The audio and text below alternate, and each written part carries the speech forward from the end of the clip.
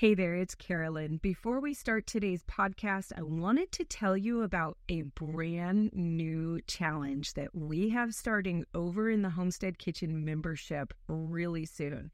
This one is all about making your very own herbal oils and culinary oils and cosmetic oils and turning them into salves and balms for your herbal medicine cabinet.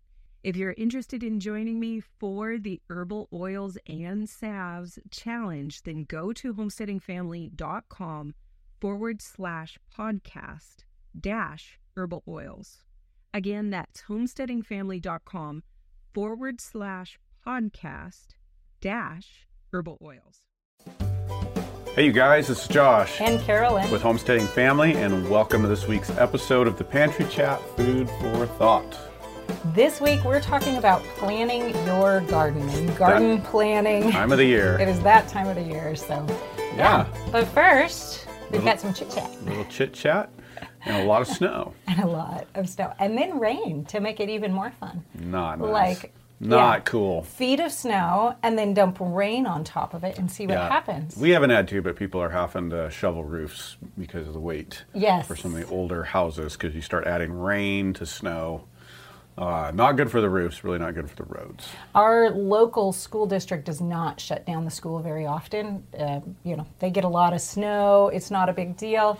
But I hear that this morning they shut the school down because the roads were so terrible. They are just ice. you get that frozen ice underneath, and then you get wet slush on top, and it's almost worse, and I think it is worse at times than just ice. Yeah. It moves you around, and it gets real slippery. It's a pain. It's not nice. So along that lines, what have you been doing? Can you guess? Pushing snow, plowing snow. And we haven't had a lot more. I got finally the whole property cleaned up from the last 18-inch dump or so that we had. But now, like you said, we got a couple inches of snow, and then we got rain. And what's really bad is it'll get cold again. So if you don't clean that up, you end up with tracked out frozen ice that you can't plow, and it messes up the plowing the rest of the season. Plus it starts building, and then in the spring we just have thick ice that freezes and melts every night. So I really work hard, especially in our main areas of travel, to be continually getting that down so that it'll melt fast, and at least on our roads and where there's dirt, like up to the barn, it doesn't get as muddy. I was pushing 4 inches of slush this morning. Around just trying to get things cleaned up, and that's pretty much taking up my spare time. Besides just winter planning, conversations around 2022 and gardens and what are we going to plant and what are we going to do this year and what projects and all that good stuff. What about you? You're not telling something that's coming up, and I'm going to tell on you. No, you're not. I am totally going to tell on you. His birthday's coming up. He's about to have a birthday, so anyways. I had to tell all you guys because, he needs a big happy birthday. Well, and at least she didn't out me, because what she's not telling you is I'm half a century. I was trying to be nice. I wanted you to still talk to me after we're off camera. Well, that's good. It's all right. And the big 5-0. Yeah? Yeah. Well, yeah. That's a big year. Yeah. Well, I'm not over the hill. I'm on top of it. And you know what they say. That's what the chiropractor said. It's all downhill from here. That's what my chiropractor said the other day. And he can speak from knowledge. Yes. Most people who say it can, right? Yeah. Well, good. It's good. I'm doing good and happy to be where I'm at. Yeah. Good. All right. So what about you? Well, I'm watching you push around a lot of snow. Good. You're getting to relax a little. Sitting by the warm fire. Just drinking coffee, looking out the window. Yeah. I have really been working on organizing and getting the house cleaned up and organized. This is the time of year. If I'm going to do that, it has to be this time of year, because as soon as the growing season starts, it's like game on. Like, we're moving, and that is the time when we disorganize and we make messes, and now I have to kind of recover all of that, so we're always kind of staying at some base level of organization. But it's feeling really good. In our Homestead Kitchen membership, we're working together to kind of get our households in order this time of year, and it's really, really encouraging to be working with other people who are doing the same thing, and so I'm really enjoying it, and I'm seeing whole areas of the house, like when I open a closet, I go, it feels really good. It's actually a really restful feeling. And so I've been doing that kind of on my spare time, aside from, all the other normal things normal day in like life. that. Doesn't it feel so good when you just see a space and you don't have to look at it and go, oh, I got to do this. Yeah. I got to do that. When am I going to get to that? Right. And you get that feeling that Yeah. just like, oh, that's nice. Well, We need those moments, and this is a good time of year to stack them up. it really is. In place of the sunshine, a little happiness inside, right? Yeah. Little joyful spots. But the thing that goes along with that is, as you get the spaces organized, you have to create the systems and the patterns and the habits to maintain it. Otherwise, you just end up right back in the same spot. Mm-hmm. So I'm working with the kids, retraining them a little bit, making sure that we're all, when we put our laundry in the laundry basket, it goes in the laundry basket and not on the floor right next to the laundry basket. For the clean laundry, how about when it comes in and it's all clean and they do all the work to fold it, and then you find it spread out across the bedroom floor, exactly. the clean clothes. So that takes a little extra inspection and encouragement and training from Mom there on that side. So we've been doing that, and I am loving it. I'm actually really enjoying that. So I kind of feel that way, honestly, about plowing. Like, I don't really like plowing. It Yeah. gets old. Yeah. And I'm probably a little overly meticulous. I can be that way, right? But man, when it gets all smooth and clean, and then I can leave some tracks in it so it's not too smooth with tractors, but there's no clumps. That's kind of like that feeling you had. I get It's that. very satisfying Yeah. to just see all that done, and it's great until you get up the next morning and there's another 3 inches. But yeah, I feel that way about vacuuming, like those vacuum stripes on the carpet. Oh, I love those. Yeah. And then they're gone. Have to do it again. to do it again.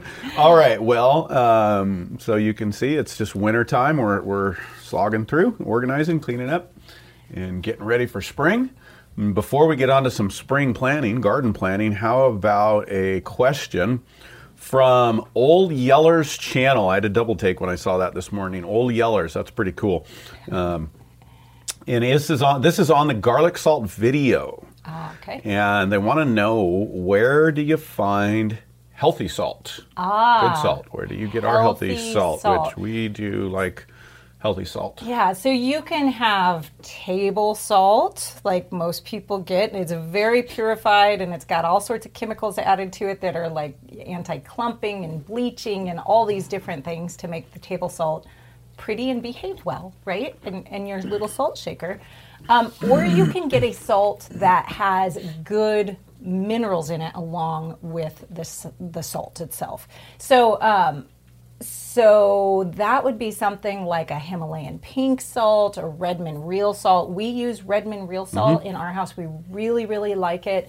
It has a lot of great minerals in it. So it's doing more for you than just giving you salt. It's really bringing up that mineral count, which we all know our modern food is very depleted in minerals, so you really want to be getting those minerals in wherever you can. So switching over to a mineralized salt is really, really important.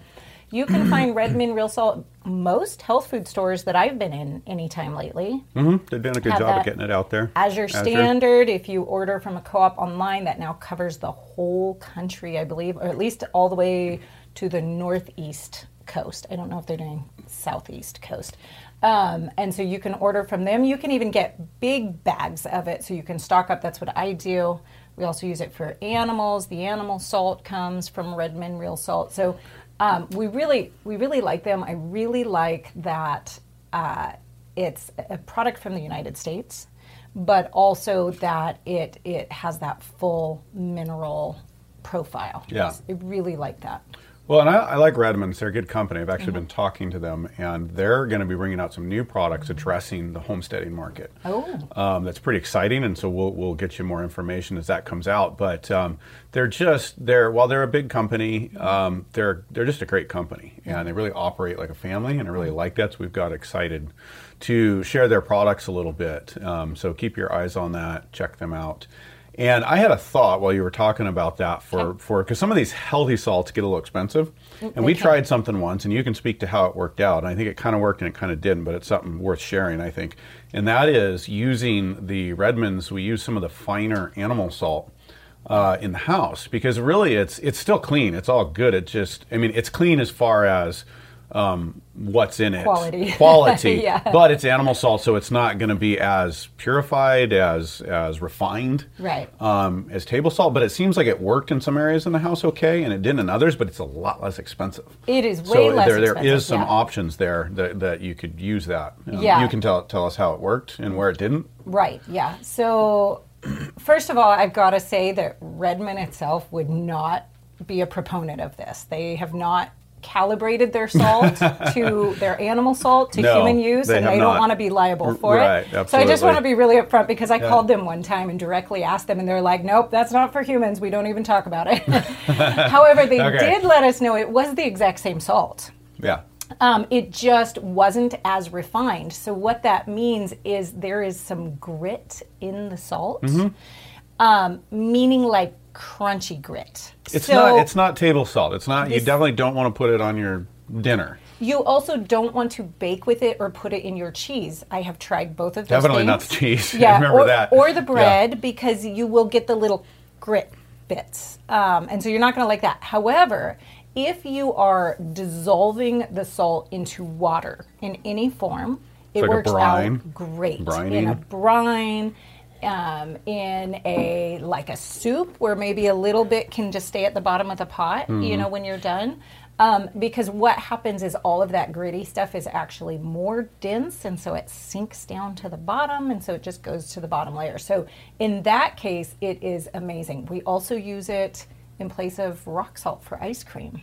Oh, we yeah. use it to salt our pathways outside. We do, and we've been doing that for the ice. years, and we were a little worried would some of the edges, some of the areas get too salty, and we haven't had a problem. And again, a few things I've learned that actually there are, while a lot of agriculture were worried about oversalting for good reasons, particularly in industrial agriculture, but there are actually a lot of places that are deficient, and so that salt actually replenishes and mineralizes, as you were talking about, for our own body. So we've not had any problem using it, like you said, for de-icing, using it in the ice cream maker and then dumping that. Obviously, we're careful where, but it's worked really, really well, and it's inexpensive, and it's better than like the store-bought de-icers and the chemicals in that. Yeah. So anyways, Redmond's not behind that. That was a good point. Yeah. They're not backing that, but it is a good budget hack. And that can be really, really valuable at times. Well, we've had to use that in order to get this good quality salt. We've had to use it at different times. There's times when the budget, you just need those hacks. So. Yeah. I've also used it for curing bacon. Yeah. Yeah, and it turned out great because you end up kind of rinsing that salt off, and so the grit came right off. So there's a lot of good uses. So it's really worth, especially if you want to stock up on salt as a backup, this is a great way to do it, because otherwise good salt is really expensive. Like if you're looking for a 55-gallon drum, this is the way to go. All right. Yeah. Okay. Very cool. We'll move on. Yeller, you probably weren't looking for a treatise on healthy salt, but there you have it. There you go. You got us going.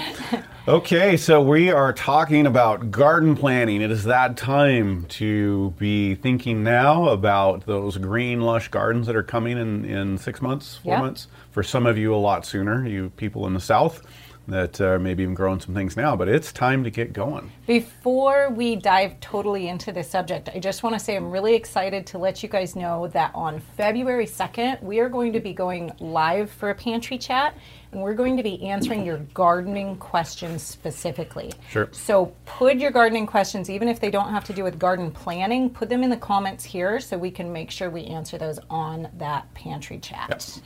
And hey, this is going to be time-stamped, and so some of these topics, some of you will be quite familiar with, but we need to cover them all for those of you that are learning or new, and some of you that want to move ahead, you can look down below and timestamp and move through it if you're looking for specific things. Yep. And so where to start? What info do you need to know first, and where do you start with garden planning? Right. Well, first, before you do anything, as you're starting your garden planning, you've got to think about when your last frost date is. If you don't know this date, you really need to figure it out. Your average last frost date. Obviously, we can't predict what's going to happen this year, but you can look at the historical information and find out averagely, did you make a new word? I think I did. On average, when your last frost is of the year. That's a really important date to know. You've got to realize this is a kind of misnomer that's out there floating around on the internet. Your last frost date does not have anything to do with your gardening zone. It can vary wildly within a zone. So you need to know when your last frost date is. So let's clarify. Zones are your lowest temperature. Your zones are created by what is your coldest, basically, so that can help you know what plants, what things can survive in your zone, and how cold it can get it. That doesn't and those even would mean be perennial vegetable or perennial plants, right? Because you probably don't have your annual plants in that time of year. Well, you could. You could. On what zone you're right. in. And I mean, and you can use zoning a little bit in your overall planning. That's wise. You do want to use zoning in your overall property planning, what plants you're going to use, perennials definitely, even annuals sometimes. But for the vegetable garden, you need to know when that when that last frost is, so that you can plan when you're going to plant what crops. Yeah. And you need to take that information. Sorry, I'm going to back up. Before you get to that, another thing that people do, and I see recommended a lot, is to go online and find that online. Yes. And you can find some general answers to that, but there are our area has a lot of microclimates. Some of your areas maybe not as many, but you really need to talk to your neighbors. You really need to get involved with your community and other gardeners and find out the closest people to you that you can, what are they experiencing? Right. And then keep your own records, and over time you're going to come up with your own perception on that and what works for you, because things can vary a lot. I mean, we have a lot of people that can get started weeks earlier than us, sometimes 3 weeks or earlier right here, just because the difference in our location, and it gets colder. So if you're just brand new to gardening, you'll also want to know what grows well in your area. Now, a lot of you guys are already past that in your gardening journey, so you'll already kind of know it, but especially if you're a beginner, don't try to grow something that doesn't grow well in your area. You'll get discouraged. It's discouraging. Absolutely, and we'll talk a little bit more about that. Right. But one of the next steps when planning that you're going to use this last frost in the spring, and even your first frost in the fall, is a good garden planner. We really like Clyde's garden planner, and they do a great job, and it's a tool that you use to put on the calendar where that last frost in, and then it helps you with a lot of your core varieties that you're going to be growing to know when to start them, when to transplant them. Right. Yeah. So it's a couple $1 planner. You guys can get this all over the place. We'll put a link down below. And I always kind of laughed at these. Honestly, I always kind of laughed at little doodaddy garden planner thingies, because I thought, I have all that information. I use this thing all the time. Every year for the same, I pull every it year. out It's very constantly helpful. because it's just all in one really easy to use sheet. So for the couple $, I say grab yourself one of these, grab some extra and give it to your friends or something, because it's just so cheap, and it will actually save you a lot of time flipping through books, looking through Google, trying to find the information that you need. Is just all right there. So I really like that. And Clyde gives you guys, our subscribers, our viewers, a discount. I think 10%. I don't remember, but we'll leave you a link and the coupon code, the word that you need to use in there. And so get yourself a couple of these. They're good to just have lying around. They are paper thin, so they get lost. So we always have several on hand. And this is not just something we're talking about because it's a sponsored deal or something that. No, this is what we actually use. Yep. Like, we use this hands-on every single very year. helpful. And I've looked at a few of them, and I think Clyde's is the best out there. Yeah. Plus, they're another great American family that we love to see doing well. So next you're going to want to know what you want to grow this year. What grows well in your area, and kind of index that and what you want to grow. Are you just trying to grow everything? Or you've got things that your family likes, what you're going to use? Make sure you're spacing those things out. You're spreading that out amongst things that you can eat fresh in season and things that you can preserve for the off season. It's really important to get kind of both of those elements going in your garden if you want to move towards a little bit more self-sufficiency this year. Yeah, so there's a balance in what you're going to grow between what you can grow well. Right. And really, if you're growing for survival or for just, resiliency, you really want to, there's a lot of things that you can grow, and then there's a lot of things you can grow well in your area. And you really want to start focusing on those. That's going to help you be the most successful and ultimately produce the most food. The more we're working against our climate, not that we can't do things. We grow tomatoes up here in North Idaho, but we don't grow near as many of them as we would even like to, just because it's a bigger struggle and it's not good use of space.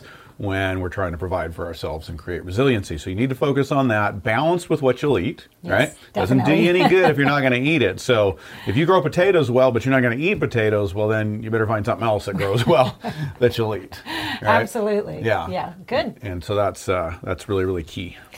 Once you kind of have your list of things that you want to grow, then you've got to figure out where to get your seeds. Yep. Now, I'm going to be honest. Hopefully, you already have your seeds this year. Well, hopefully so. Yeah. But if not, it's really, the normal is really moving. January has always been the normal to start prepping, order by February, maybe March is really, if you're on it, what you should be doing, but everything's changing.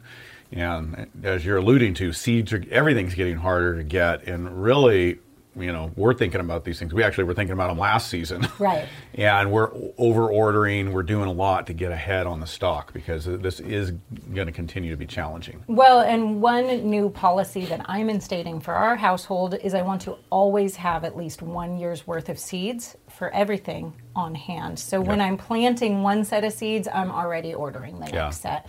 I just don't want to be in a position where I'm without my next year's seeds for whatever reason happens in the world. Yep. I just want to make sure I have them. And just don't plan that this is going to get better. The seed saving industry there's a lot of resource, there's a lot of ground that goes into this, and the demand is increasing. It's going to continue to increase for this foreseeable future, which means it's going to take a long time for seed producers to catch up with production. So this issue isn't going to go away. It's going to come and go, or sometimes there's a lot of availability, then it's all going to get bought up. It's going to be gone for a while. So you really want to plan well. Yeah, absolutely. Okay, so let's talk about where to get seeds, because there's actually some really, really important considerations. Mm-hmm. You do not want to go to your local big box store and get seeds off the rack. That's probably your last option. If that's your only option, then go for it. But that should be your last option. Mm-hmm. So we have a couple of different classifications of seeds, right? So let's cover those really quickly. We have hybrid seeds. We have genetically modified seeds. Mm-hmm. We've got heirloom seeds, and we have open pollinated seeds. Yep. And this can get a little confusing when you're starting to see these things. So let's talk through the different kinds. Sure. First of all, let's start with genetically modified. Okay? Just stay away. Yeah, the big X, leave right? them alone. I like that. Right, there we go. We don't want to consume that. We don't want to support that industry. Yeah. If in any way it says genetically modified, toss it. Like, just don't even do it. Absolutely.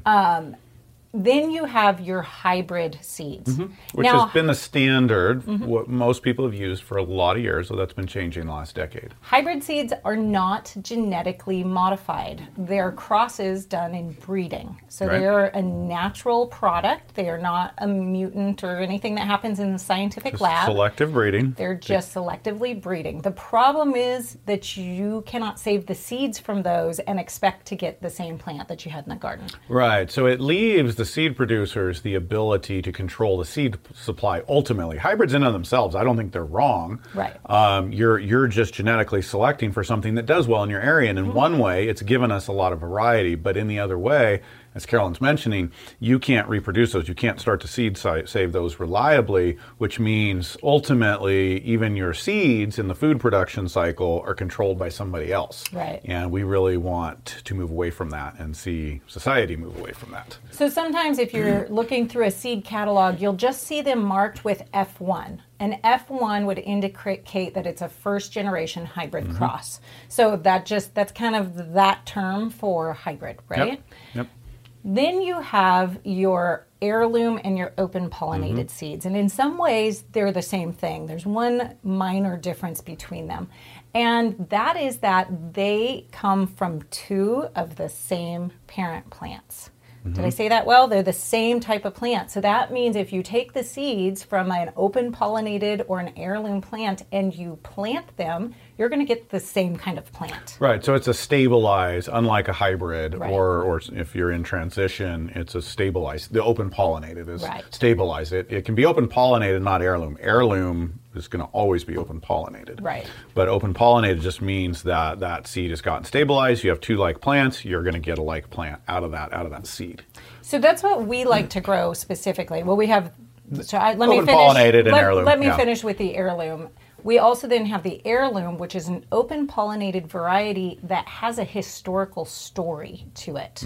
That variety has been around for so many years. And there's actually, I feel like it's been shifting, like the definitions changed a little bit in the last few years, and I don't remember what it is, if it was 20 years or how long it was. I think it used to be longer, and I think they're shortening it a little bit, but it's got that history to it. So it's been around and it's been used for long enough that it's got some history to it. Yeah, so essentially in practice, they're the same thing, heirloom or open pollinated. What you really want to move towards is the open pollinated varieties or the heirloom varieties. If you are a brand new gardener, and especially if you're trying something that doesn't grow real well in your area, hybrid might be a right answer for you because they can have a little bit of extra vigor. They can be stronger plants and can overcome some of the adversity. Absolutely. And, always do the best you can, but always work with what you have. Yeah. And do something instead of nothing because you don't have the ideal. Yeah, absolutely. Okay, so now let's talk about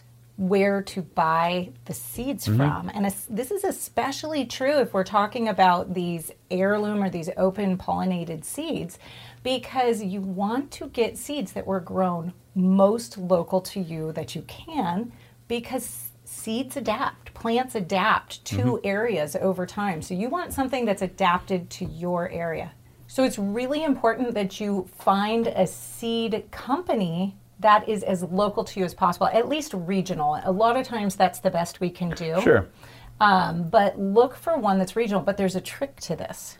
Because just because a small seed company is regional to you does not mean that they are actually producing their own seeds in that region. Sometimes small seed companies are actually buying in their seeds and then repackaging them and selling them to you. And they may be coming from, the opposite coast from where you live. They may be coming from very different areas. Right. So you really want to look into that and make sure they're actually growing their own seeds, or they're working with local producers to grow the seeds for their company. And that leads into the other part of the subject is just quality control. And so just because they're local, we want to support local, regional, but it doesn't always mean they're doing quality. That They could be importing from somewhere else. Depends on where they're importing, whether it's applicable to your region or not.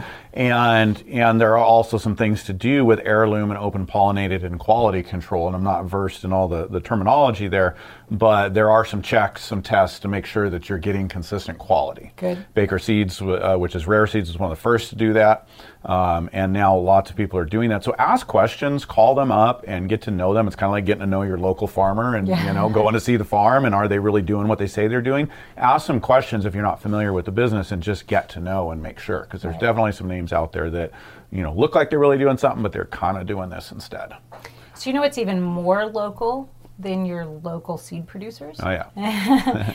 Your own backyard. That's right. Learning to seed save. That's the ultimate goal, right? And these are all skills. And like we talked about recently going off grid, we're all working on skills. We can only do so many at a time. But this is one to start getting up there. And Carol and I still aren't experts, but we're starting to build skills a lot more and practice.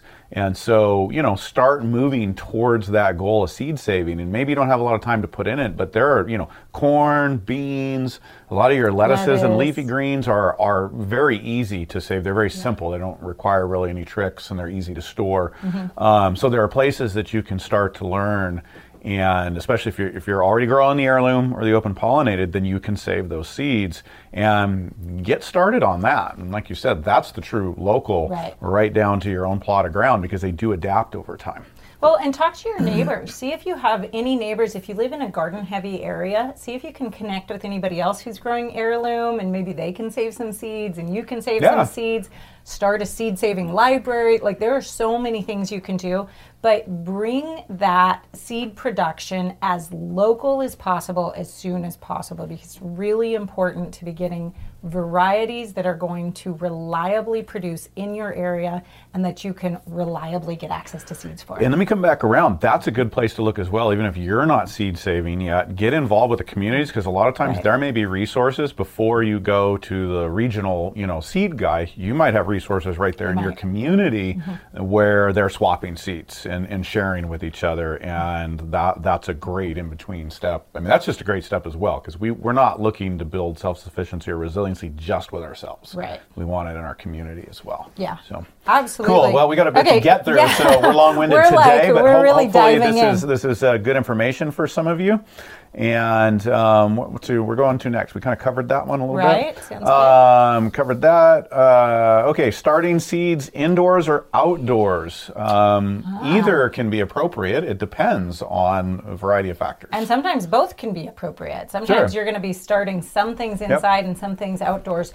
There are some plants that do really well being started beforehand. In fact, if you live in a short season area, you have to start them beforehand. For us, tomatoes, cucumbers, bell peppers, any peppers definitely have to get started early. Yeah. A lot of herbs are going to need to be started early. Yep. Then there are other plants that really do not do well with the transplanting. Peas in general don't do great. And they start flying outside. Don't do great. Corn you can get away People with, are but it's doing not more real and more happy. corn. Yeah. I've heard a lot of people talk about doing experiments with them side by side, and the one they put in the ground 3 weeks later outgrows because they just don't like the transplant. There are a lot of good open pollinated corn varieties now, though. That's really increased over the years, and so and same with other vegetables. There's a lot of good varieties now where you don't need to do that, really. Right, because they're shorter season. Yeah, even if you're short they grow season. well in your area. Oh yeah, we've got hopefully. 80, 90-day corn now that does real well. So if you're brand new to gardening and you don't know, another thing, something that happened to us locally right here is our big garden center, our local one that does a lot of people's starts. We do our own starts. They just shut down. Yeah. Surprisingly it's a enough. big deal for our garden clubs and stuff around here. There are a lot of people who are now going, we don't know where we're going to get these good varieties. So you may want to start starting your own. If you don't know what you need to start and what you don't need to start, something like that Clyde's Garden Planner the garden planner tell you. And it'll tell you, when you should start it indoors, if it's an indoor start, and when to transplant or when to start outdoors. So again, great guidelines right here on the garden planner. So make sure you take some time as you're going through all of this and you start looking up each type of vegetable that you're going to grow. Make a quick note. Do I need to start this inside? Do I start it outside? What date do I need to start it inside? You need to get a look, because some things are actually really early. You've got some of them are 6 weeks before, sometimes even 8 weeks before. If you're talking onions, it might even be longer than that you need to start before your last frost date. So you want to start looking at that soon and just starting to note them on a calendar. And also make sure as you're going along that you make notes, keep a notebook as you're going through your garden season and how things are working for you, because there's general ideas, but everybody's location, microclimate, everything's soil, everything's different.